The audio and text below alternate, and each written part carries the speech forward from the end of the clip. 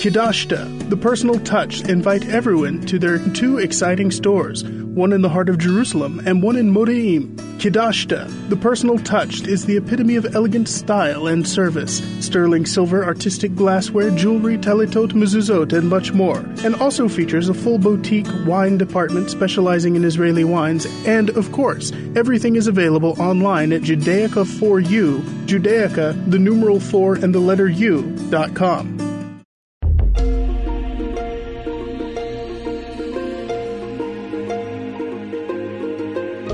Shalom and welcome, everyone. Glad you could make it here on the Noahide Nation show today. I want to jump into the show right away because I was at the 20th anniversary of the VJRI Noahide Conference over the Memorial Day weekend. I was able to do a few interviews, and over the next few weeks, I'm going to be playing some of these interviews, starting with this first one. So let's go ahead and roll right into it.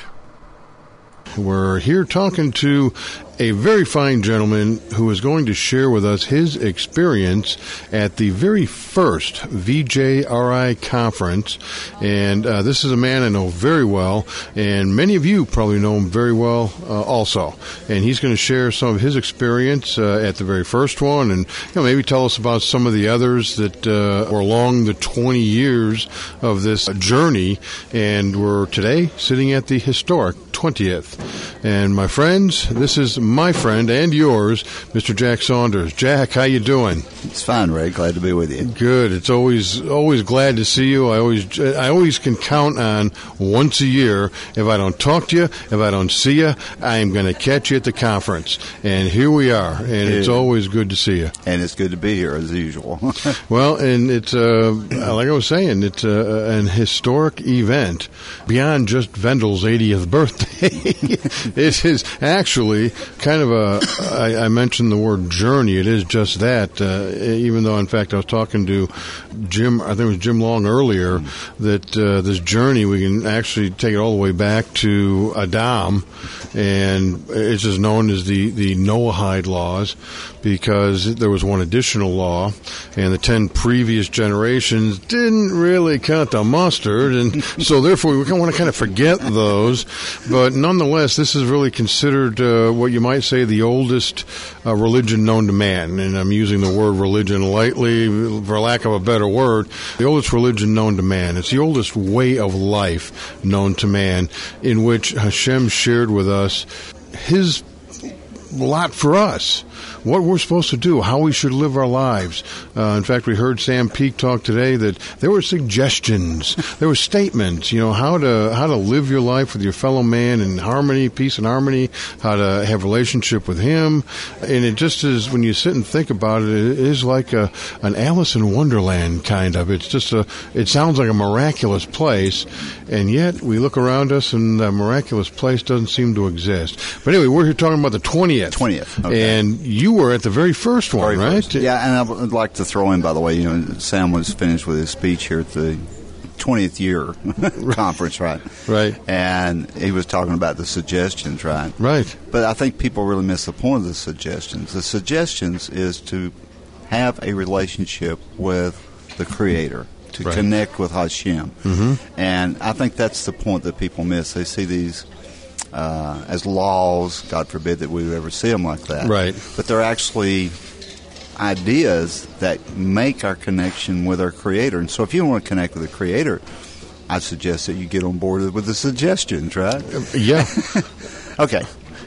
We're actually here to talk about the 20th too, right? Yeah. Well, but you're exactly right. Yeah. In order to have that relationship, you have to follow a certain level of what we call laws or suggestions, commandments. Advice. Exactly. Advice is probably a great way to look at it. And if you don't want to have the relationship, well, by gosh, you know what? You don't have to. Exactly. He's not twisting your arm to do it. Exactly. And Noahides aren't, even though we are required to keep these 7 laws, and the penalties are harsh if you don't, but they're very fair and reasonable. And when you talk about how do you establish world peace, right. Well, this is your roadmap. These 7 are the roadmap. But it's obvious, too, we know people that live to be ripe old ages that probably have never followed these laws. It's not like God's going to strike you with a lightning bolt because you did something wrong immediately when you do it wrong. The greatest thing I think that one could learn, at least from the Tanakh, is that God's not out to get the evil people. Right. He's actually out to have the evil people do teshuvah, that they would turn around. So,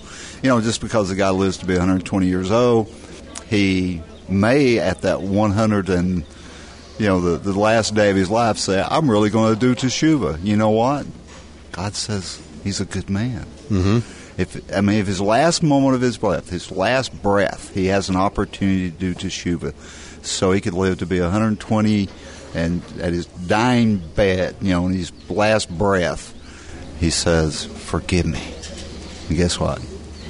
It works. And I know it's hard for people to take, but I was just going to say, Jack, now you've really opened a can of worms here for me that I'm going to have to get closed before they all get out. Okay. And that is, how can somebody, let's say they have a ridiculously harmful life to their fellow man for that 119 years, 363 days, and on that very last day they ask for forgiveness and receive it.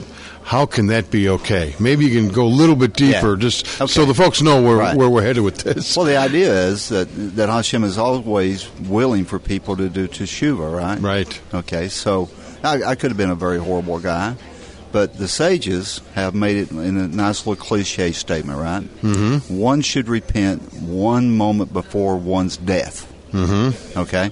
Now, obviously, we don't know when we're going to die. Right. So we should be in a constant state of teshuvah. But the idea is, what if I do repent one moment before I die? Mm-hmm. Well, obviously, since the Creator is very kind, very compassionate, He doesn't want the wicked to perish, right? He wants us to do teshuvah. Mm-hmm. So it's obvious His love for us, His kindness, His compassion toward us, says, if you repent, you do teshuvah, one moment, sages say it, one moment before you die, you're okay. And we may as well face it, this must be sincere. Yes. Tshuva. We're not talking about just lapsities. Just saying it for, and we've heard that before, where you just say the words, the magic words, and you're saved. No. It doesn't work that way. No. And also, and I doubt somebody that lived 120 years at the last moment of his life would say, I need really forgiveness. No, it probably doesn't work that way, because usually you become so hardened by that time in your life, you're not going to do that. Well, and tshuva is a process. Yes. It's not a matter of just sitting down and asking forgiveness. Yeah. It is an actual process that one goes through that's beyond just repenting. And would you even know to do teshuva, if you hadn't made some kind of connection prior to that. So. Right. So, Jack, tell us, first of all, how long have you been in Noahide? Well, I've always been a Noahide. just didn't know it. How many years I've been an observant Noahide? That's another question, right? Right. So I would say since the mid-'80s is when I first began my studies. And, of course, I was originally an independent Baptist minister. And I kind of studied myself right out of Christianity. And, excuse me, at first I just realized I was monotheistic. Right. And I came to the conclusion that not only was I monotheistic, but after a little more study, I said, okay, well, the Torah is the Word of God. I'd studied the Quran, I'd studied the New Testament, then somebody said, well, you should have studied in Arabic. Well, I don't know Arabic, I studied in English. And I looked at many other religions, and I asked myself, well, is it because I'm very familiar with these books because of that reason?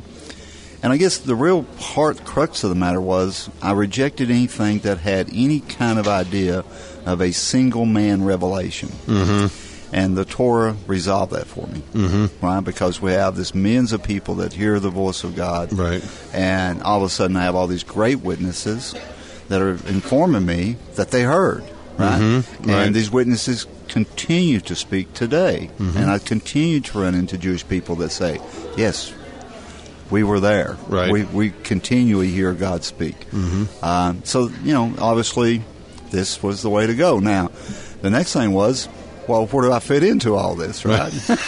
Yeah, and that's a tough question. Right. But obviously, after availing myself a lot of resources, begin to find little hints. And you find them, of course, throughout the Tanakh. You have non-Jews You have Jethro, for example. We know Jethro, Moses' father. Right. We have all the people up until Mount Sinai. Is God just going to say, well, you're out of here? What you would have to do with Abraham and Yitzhak and Jacob and Joseph. Right. It doesn't make sense. I mean, they had to be following something. Right. And based on the fact that the people of Israel have been given this great Torah, and they were given it not only just for themselves, by the way, they were given to share with the world because they are to be a light to the nations. Right. So within their system, they had reserved and saved, thank God, this system for the non-Jew. So within the context of the Torah, there is a practice for the people of Israel and a practice for the rest of the world. And what I like to say most of the time is that even B'nai Yisrael is also B'nai Noah, right? Right. So basically what God did, he took one little family of Noahites, right? Descendants of Abraham, one little family of Noahites, and he separated them from all the other family of the Noahites and gave them a very special relationship. It was a relationship in some sense they couldn't refuse, right? Yeah. Based on how it was offered. And because of that, he gave to them the Torah, which they became the priest to the nations for us.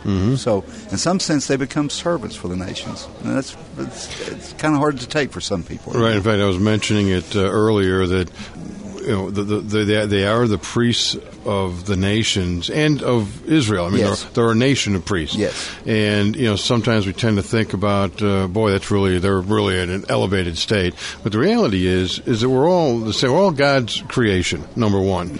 The other thing is they're the nation of priests right. for a congregation. So without the congregation, the priests are pretty much useless. And also by virtue of that, right. without the priests, the congregation is useless. So we can't make the journey without the two of us making the journey together. Right. Well, you have to look at the structure. If you look at the structure of Israel, of course, the structure of Israel has its own priesthood. Right. But at the same time, then the structure of Israel, being who they are, become the priests to the whole world. So it's structured in the same sense. You have the priest, and then you have, for lack of a word, the laity, the people that sit on the pew, if you want to call them that, but they're not really that. Right. But then the structure follows on through from Israel to the rest of the people in the world. So, and that's the way it's always been, and that's the way God planned for it to be. And it's not changing, it's folks. Not changing. They hadn't changed his mind. That's right. Yeah. At least not as of today, as of this moment. Well, Jack, let's hop into the time machine. Take us back 20 years to that first conference. Now, I know you've been teaching most, if not all of these. Right. You've been one of the teachers, and happily people sit and are just mystified at your abilities to teach and on the subjects that you teach on. But take us back 20 years and tell us a little bit about that conference. What took you there?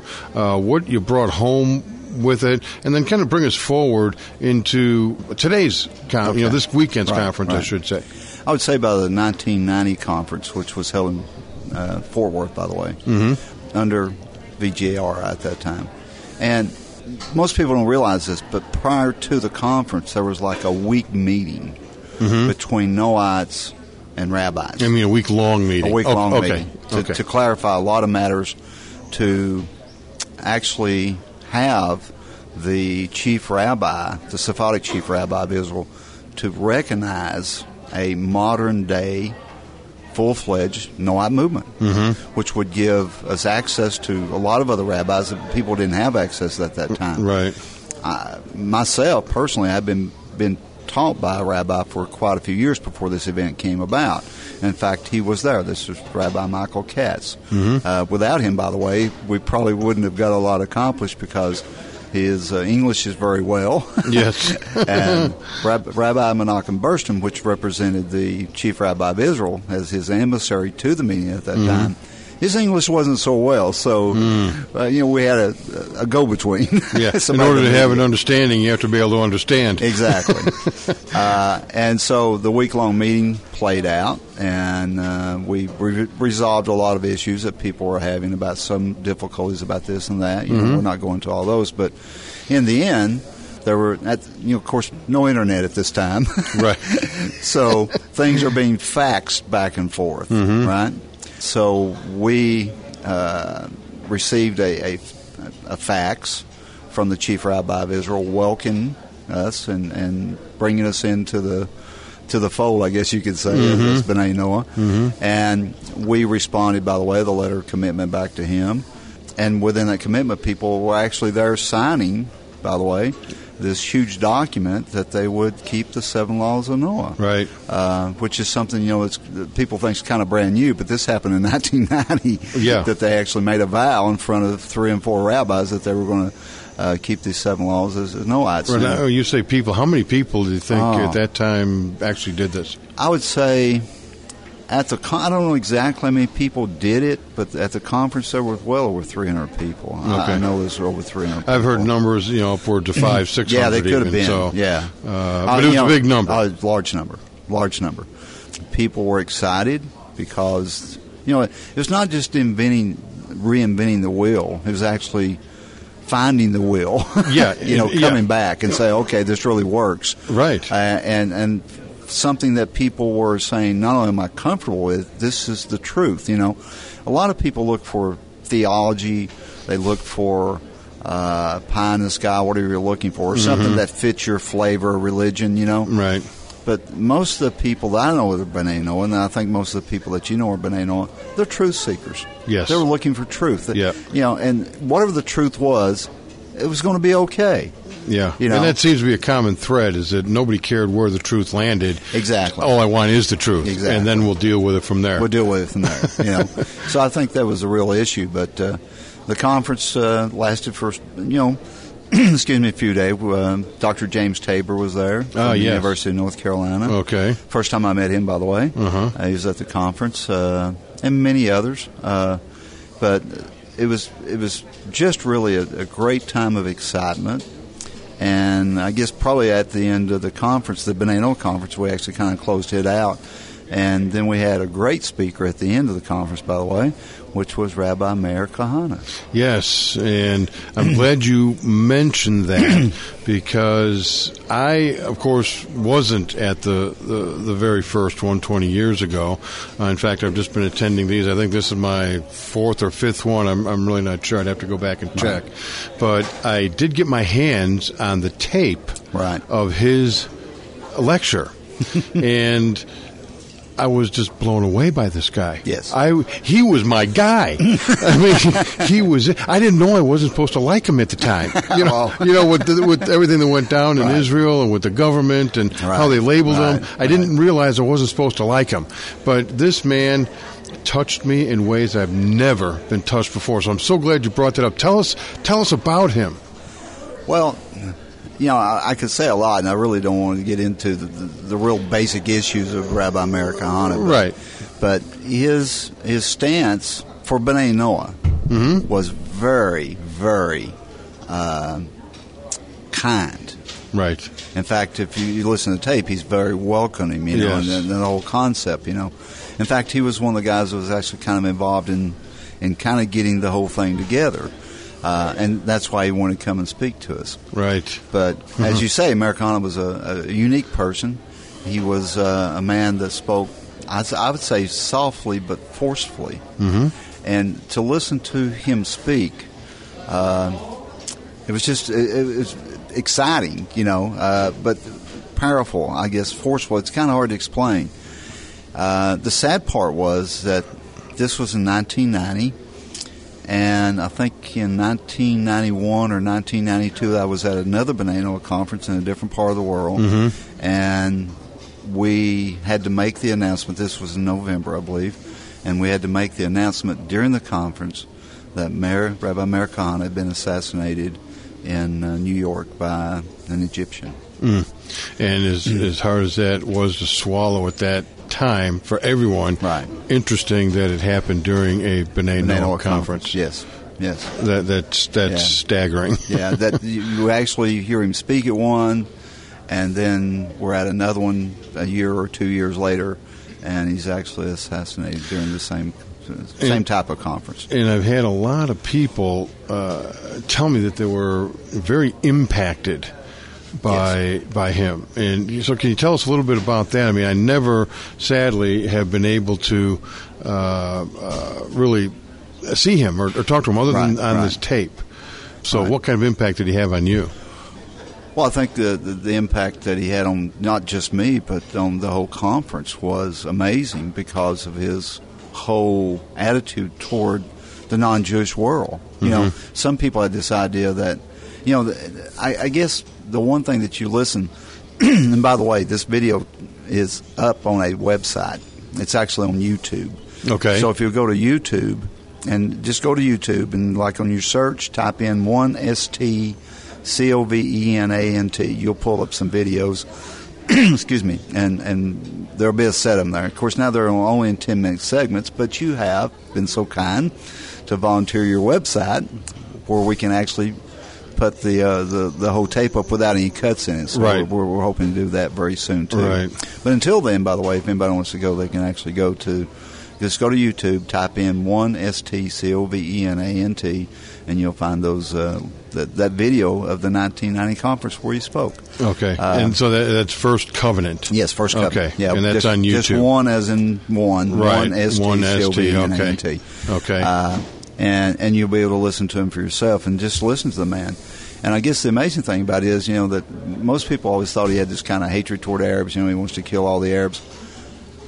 Nowhere does he ever say kill Arabs. Nowhere. I don't recall it either. Nowhere.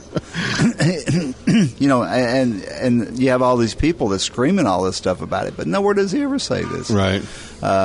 So he, you know, what can you say about a man? I myself personally, I consider him a great Tzaddik.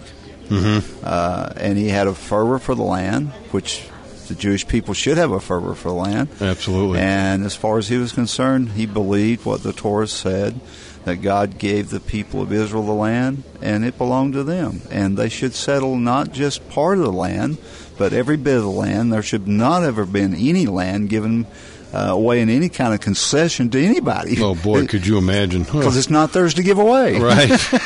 No so kidding. You're giving away something you don't own. You know, it's like David in First Chronicles. He's about to bring an offering to Hashem, right? And he says, wait a minute. I'm bringing something that belongs to you. Does this make sense? Yeah. You know? So how can I give something away that's not mine to begin with? Right. Absolutely. So that's the kind of idea. And that's really the idea of Americana, I guess, more than anything else. God gave it to them. It's ours. And all of it's ours. And for us to even give it away, what are we giving away? We can't give away something that doesn't belong to us. Right. And yet they have been able to do it. At least, let's shall we say, temporarily. Temporarily. So, yeah, temporarily. That's the positive note in all of this. Note, right. Well, listen, Jack, I want to take a break. Okay. And when we come back, we can talk about, you know, maybe bring us a little forward in time about these interim, you know, the conferences in between. And then how things are going for us today and what the future 20 looks years like. later. 20 years later. It's hard to believe it's 20 years. Right, it is. So, folks, stick with us. We're going to be back with Jack Saunders shortly. Thanks much.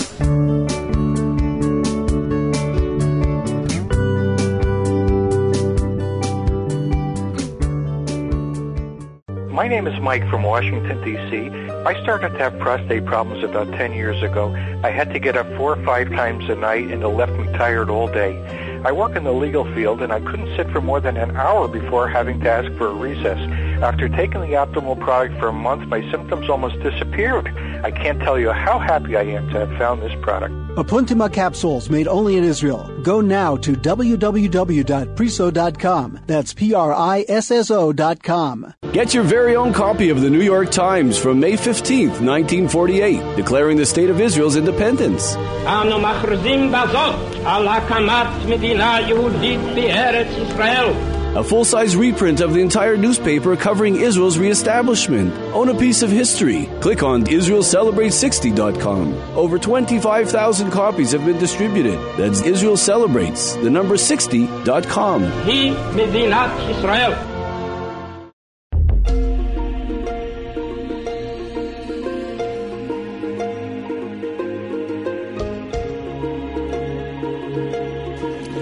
Welcome back, everybody. We're still here talking with Jack Saunders, good friend of mine, longtime Noahide. We've been talking about the history of the Noahide Conference that we're at today, which is the 20th. And it's been a long history, a lot of excellent people. Jack being one of them is taught at these conferences. And Jack was going to kind of give us an idea of how things have progressed from that very first one 20 years ago to kind of where we're at today, and kind of maybe, if I can get him to prophesy a little bit, what the future might hold for us. So, Jack, come on in here. I don't want to put you on the spot or anything. Prophesy? Well, of course, in the 1990 was really the advent of the modern day B'nai Noah. But that doesn't mean, by the way, there wasn't other B'nai Noah prior to us. Right. We can go back in history and find that there were plenty within the Tanakh itself. And outside of the Tanakh, in the 1800s, we had Almay Polymer in France. Right. And the group there.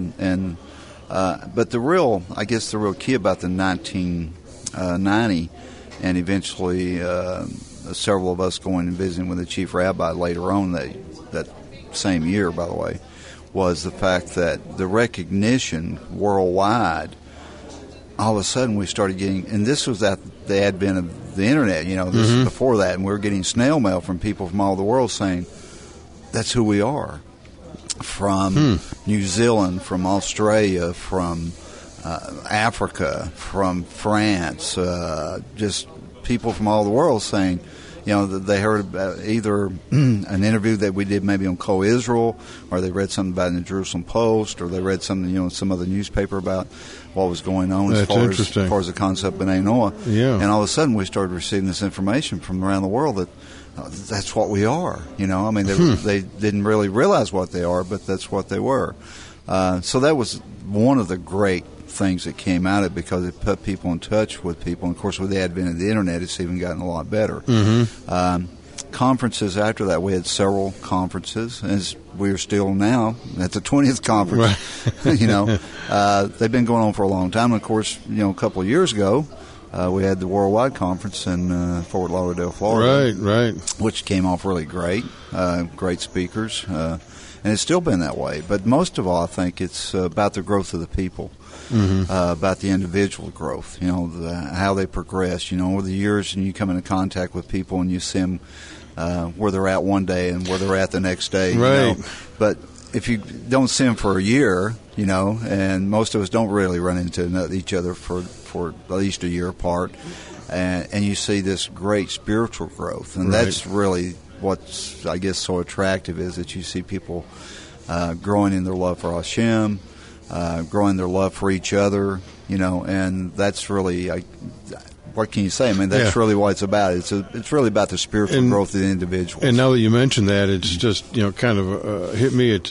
It's not like watching grass grow. Right. Watching grass grow, you really don't see anything happening. Right. But if you go on vacation and you happen to be gone for a year, and you come back, boy, the grass is really high. Exactly. Things have changed. Exactly. And I've noticed that, too. From year to year to year, you see people improving themselves. Exactly. In a host of ways. Lives are changed as a result of these conferences, and probably more importantly, Torah, the study of Torah. And you make friends, too, that you make this connection with that.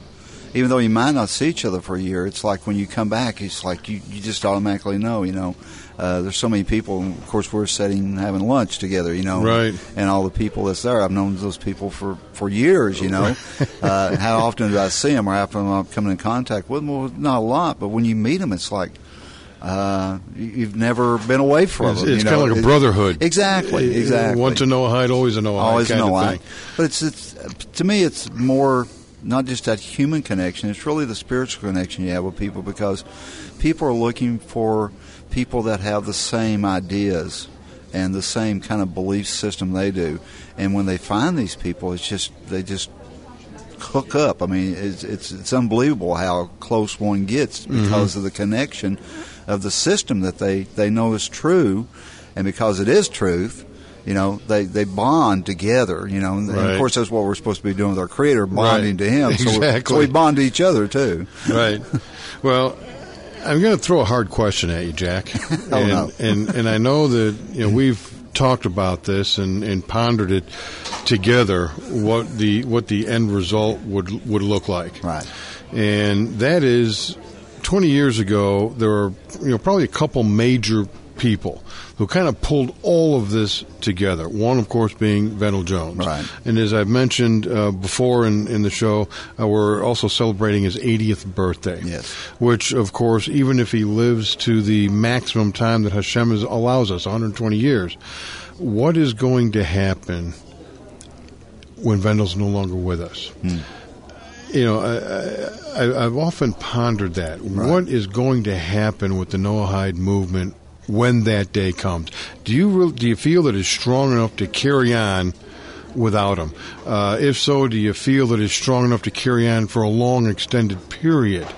Kind of give me your thoughts on that, especially based on what you see, like at the World Conference, or so many new faces. I mean, even to see Vendell Jones in tears, and I asked Vendell what was wrong, why was he crying? He says, all these people, all these name tags, I don't know who they are. I've never seen them before, and it never occurred to me how a guy like Vendell, after 20 years of doing this, could not know a Noahide, right. And yet there were all kinds of people there that he'd look at their badges, he'd be picking at their badges, right. He'd know who they were, right. which is a good sign, right. of course. Exactly. But again, do we have the strength? Do we have the numbers? Do we have the will to carry on? Well, let's first of all look at it from, I call it a Tanakh view. Okay. And from a Tanakh view, yes, it's going to work. In fact, from a Tanakh view, it's going to be the whole non-Jewish world, that comes to the truth and reality eventually. We know, for example, in Isaiah tells us that the knowledge of Hashem will cover the earth just like the waters cover the sea. So everybody will know him, right? Right. And then Zechariah says, in that day, it's talking about a specific day and time. Of course, we're talking about futuristic times here. But it says, in that day, he will be one, his name will be one. Well, the question is, isn't that true today? Well, of course it is. Right. But it's a recognition of that. Right. So eventually, yes. I think that the modern day B'nai Noah movement will not go away. Personally, I see nothing but growth. I see people that are truth-seeking all the time, looking for something that's not different, but looking for truth. A lot of people just look for things that's different. Right. But there's people that's looking for truth because they're fed up with kind of organized religions because Absolutely. they feel like they've been lied to. Well, only because they have. Only because they have. And this whole idea of just blind belief has been tossed out the door because people are looking for something that is, for lack of a better word, not only spiritually satisfying, but intellectually satisfying. And a belief system that you can't bite into with your intellect and be comfortable with it, and have some kind of foundational, logical, rational, reasonable idea behind it. How can you buy it? Mm-hmm. You don't. And with the laws of B'nai Noah and, of course, the study of God, it's all rational. It's all logical. Right. It's not none of this I believe in the past guy, Right.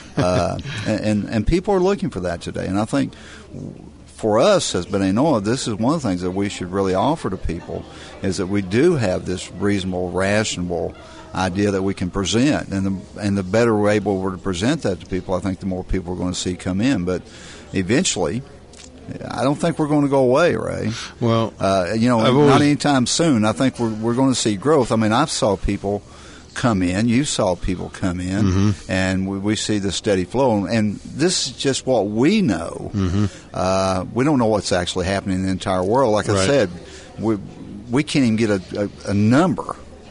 Yeah, exactly. Of where everybody's at. But I know there's groups in the Ukraine.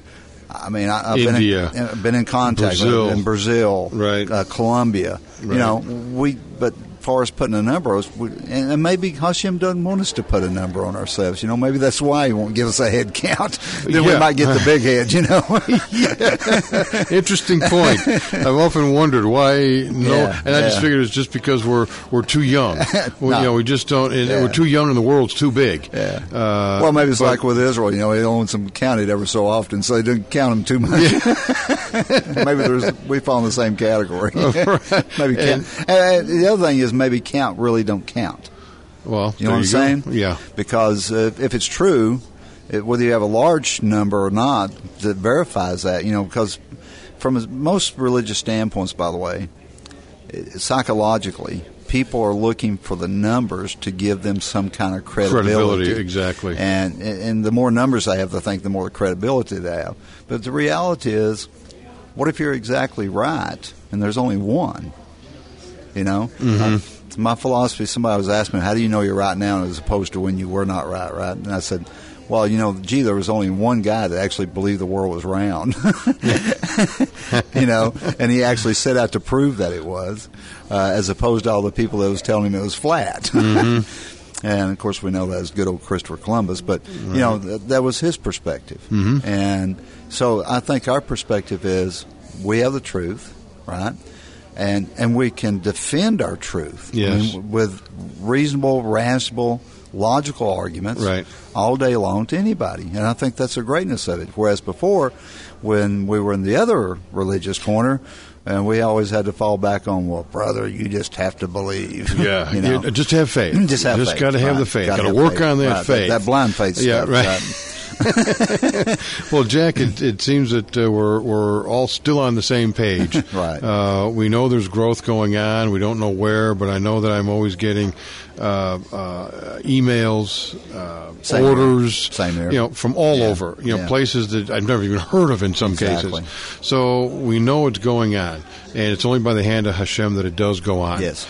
And with Hashem's help, we will continue to grow and continue to have conferences just like this. Absolutely. And speaking of that, it looks like we're closing in on time to sit and have a Torah teaching from Avraham Sutton. And I've never heard him teach up close and personal. Well, you're in as for a it is. blessing then. Exactly. So I'm definitely looking forward to this, and tomorrow when he teaches again. So why don't we let everybody go, and we'll catch them on the other side, but we're going to sit down and have a good Torah teaching right now. Great. Jack, thanks for being with us. Great to be with you. Appreciate it. Shalom. You take care. Shalom. Well, my friends, that was the interview that I did with Jack Saunders, and I hope you enjoyed it. I know I did when I was talking to Jack at the conference. And by the way, in case you missed it, he is a former Baptist minister, and he literally tore the steeple off his church. He was also one of the instructors in the Noahide Nations Academy of Shem. He's a director for the First Covenant Foundation. He also has a Noahide group in Tennessee. And, you know, I not only consider Jack a very good friend, but I also consider Jack a very much so a Torah scholar, and is all-around nice guy. So I hope you enjoyed Jack's interview as much as I enjoyed doing it. Now, I wasn't really able to tell you much about the conference itself, and, you know, I'd kind of like to do that. I was kind of rushed at the top of the hour to, you know, get the show launched, and I apologize for that, but, you know, that's just how it worked out in terms of the interview. So I want to go ahead and tell you a little bit about the conference and what went on. It was indeed the 20th anniversary of the Vendell Jones Research Institute's Noahide Conference. And as destiny would have it, it was also Vendell's 80th birthday, which, of course, for anyone who hits 80, that is truly a milestone. I certainly hope that I'm around when I'm 80. But it was his birthday, and you know, we were able to celebrate that. In fact, on Saturday, kind of had a surprise birthday party for Vendell. I'm not sure about all the gifts that he received and the cards he received, but I know that the cake was great because one side was vanilla and then the other side of the cake was chocolate. In other words, from my perspective, it was good enough to eat 2 pieces, and so I did. I thought I would pull a fast one on the wife, but she caught me red-handed as I was into my second piece, which happened to be the chocolate one, so I couldn't get away with it, but boy, I'll tell you what, it was worth it. Anyway, the conference theme was the Cosmic Countdown. Kind of interesting is that Rabbi Avraham Sutton had really come up with this theme and kind of got into it in his teachings. But we started off on Friday evening with a Kabbalat Shabbat service, which was led by Rabbi Zvi Avenir, and new music written and performed by Kendall Jones and accompanied by Miriam Ben Yaakov. And the songs indeed were new, and they were absolutely beautiful. In fact, I'm hoping that Kendall is going to record them and release a CD for the world to enjoy, because they were fabulous. Everybody really enjoyed the music and the singing with the Kabbalat Shabbat. And then, of course, we had the candle lighting ceremony and welcomed in the Shabbat. And then after dinner, several people got up and shared some of their memories of the very first conference in 1990, 20 years ago. In fact, a lot of them even shared some stories of their experiences with Vendel, and some of his archaeological digs and tours in Israel, and quite a few other fond memories. For anyone who knows Vendel Jones, nothing is normal when you're with Vendel. Everything is always think outside the box when you're with Vendel. So there was a lot of laughs and a lot of good stories that were brought forth by these folks who have known Vendel and have been part of this conference for 20 years. Now, on Saturday, Rabbi Avenir did a teaching on the week's Parsha. There were multiple roundtable discussions that took place after that, and then later that evening, we heard from Jim Long, who you may remember was my first co-host when we first launched this Noahide Nation show. So it was fun getting with Jim. I hadn't seen him for quite a while, so it was fun being with him. And Jim and I talked about his upcoming documentary, which he's working on as we speak, and it's going to be on the Mashiach. I don't really know what the title of it's going to be. I'm sure he has a working title, which, I don't want to give away too much of this, because I did interview Jim as well about this, and he shares some of the details about this upcoming documentary that he's doing. It should be very, very outstanding, and that interview will be played within the next either next week or the following week. So check back with us and listen in on that interview. On Sunday, we heard some more teachings from Rabbi Avenir. Also, Sam Peake was there. And a gentleman you may or may not know, Rabbi Baron. And Rabbi Baron has just released his new book titled Guide for the Noahide. The book is literally a guide for Noahides and Jews to understanding the laws of the Noahide covenant as codified in the Talmudic law according to Rambam's Mishnah Torah.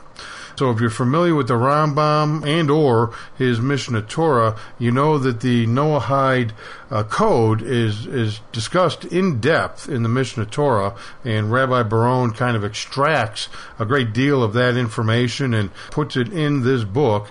And it's a fascinating book. And again, I don't want to delve into this too much, because I was able to arrange an interview with Rabbi Baron here in the near future about this new book. I don't know exactly when it's going to be, but it will be coming up here in the near future, probably in the next 3-4 weeks. So just, again, stay tuned and listen in on that, because it's a really good book and probably ought to be a fantastic interview. Now, the final speaker Saturday was none other than Avraham Sutton. Now, please realize that my wife and I have never met or even heard Avraham Sutton teach, and quite frankly, he blew our socks off. In fact, he blew everyone's socks off. So, as we were all sitting there barefooted, he taught on this cosmic countdown, as well as Israel and the nations and, the prophecies and things that were, happening today that, in essence, were signs. So that was, he was just fabulous. And, some of these teachings, sadly, were teachings that you don't really hear from the rabbinic community, and very much so favor the Noahides, very much. Noahides in basically Gentiles who basically become observant Noahide. So it was very, very exciting. And, I don't want to get into this too deeply either, because I'm really hoping to set up an interview with Avraham here in the near future. He's got quite a number of books. Very, wonderful man. He's just somebody that you would love to just sit and learn from. He's that powerful. In fact, he had just a profound effect on people at the conference. And in particular, my wife, Mary, was thanking him for his teaching after he was done, and things were kind of winding down, and just literally, broke down in tears. In fact, on Sunday, he also did another teaching, and after his teaching, he had us all in a circle, holding hands, singing and praising Hashem to the point that we were literally all crying. It made me realize that if Noahide Nations, if we can get him to teach at the next World Conference, I would have to make up some Noahide crying towels. Needless to say, Avraham Sutton for us was a very, very powerful experience. His teachings were absolutely fabulous. Now, a couple, just quick announcements. Of course, we always enjoy getting your emails, and please, folks, just continue to send those at noahide@israelnationalradio.com. Also, I wanted to let you know that our Academy of Shem is open with at Noahide Nations. Just go to our homepage and click on the right-hand side. You'll find a resource menu. Just click on Academy of Shem, and right now the password for the room is member. Capital M, small case, EMBER. That's member. So just type that in there for the room password. Also, Rabbi Chaim Richmond from the Temple Institute is going to be in the United States. I know he's going to be traveling several states, so you'll want to get on the Temple Institute's website and check out his schedule, or you can even get it on the Noahide Nation's website down at the bottom of the home page. You can just click on the calendar of events for June, and it will take you to those June dates. He's going to be in the United States for a couple of weeks, I believe. So anyway, if you want to see Rabbi Richmond, and if you haven't seen him before, you want to see him. You want to learn from Rabbi Richmond. He is a phenomenal teacher. So please don't miss him. Check out those schedules. So folks, we're going to go ahead and cut on out of here, and we're going to see you next week. And in the meantime, please do remember that we are not human beings having a spiritual experience. We are spiritual beings having a human experience. Folks, thanks very much for being with us, and we are going to see you next week. Take care. Shavua Tov.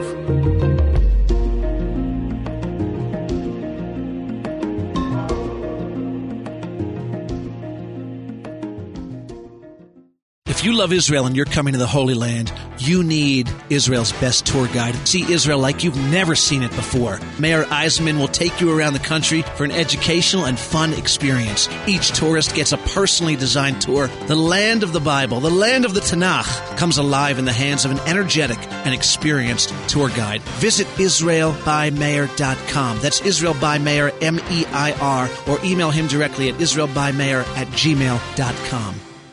Hello? Yeah, I wanted to know, do you deliver falafels to the top of Mount Zion? Great! I'd like a large falafel with pepperoni, sausage, and extra cheese. Yes, I know what a falafel is. You're listening to IsraelNationalRadio.com. You people are so pushy. What, Israeli people are pushy? You, stay there, surrounded by your great enemy, Canada. Try Syria for 2 months, then we'll see who's pushy. Connect to Israel through Israel National Radio.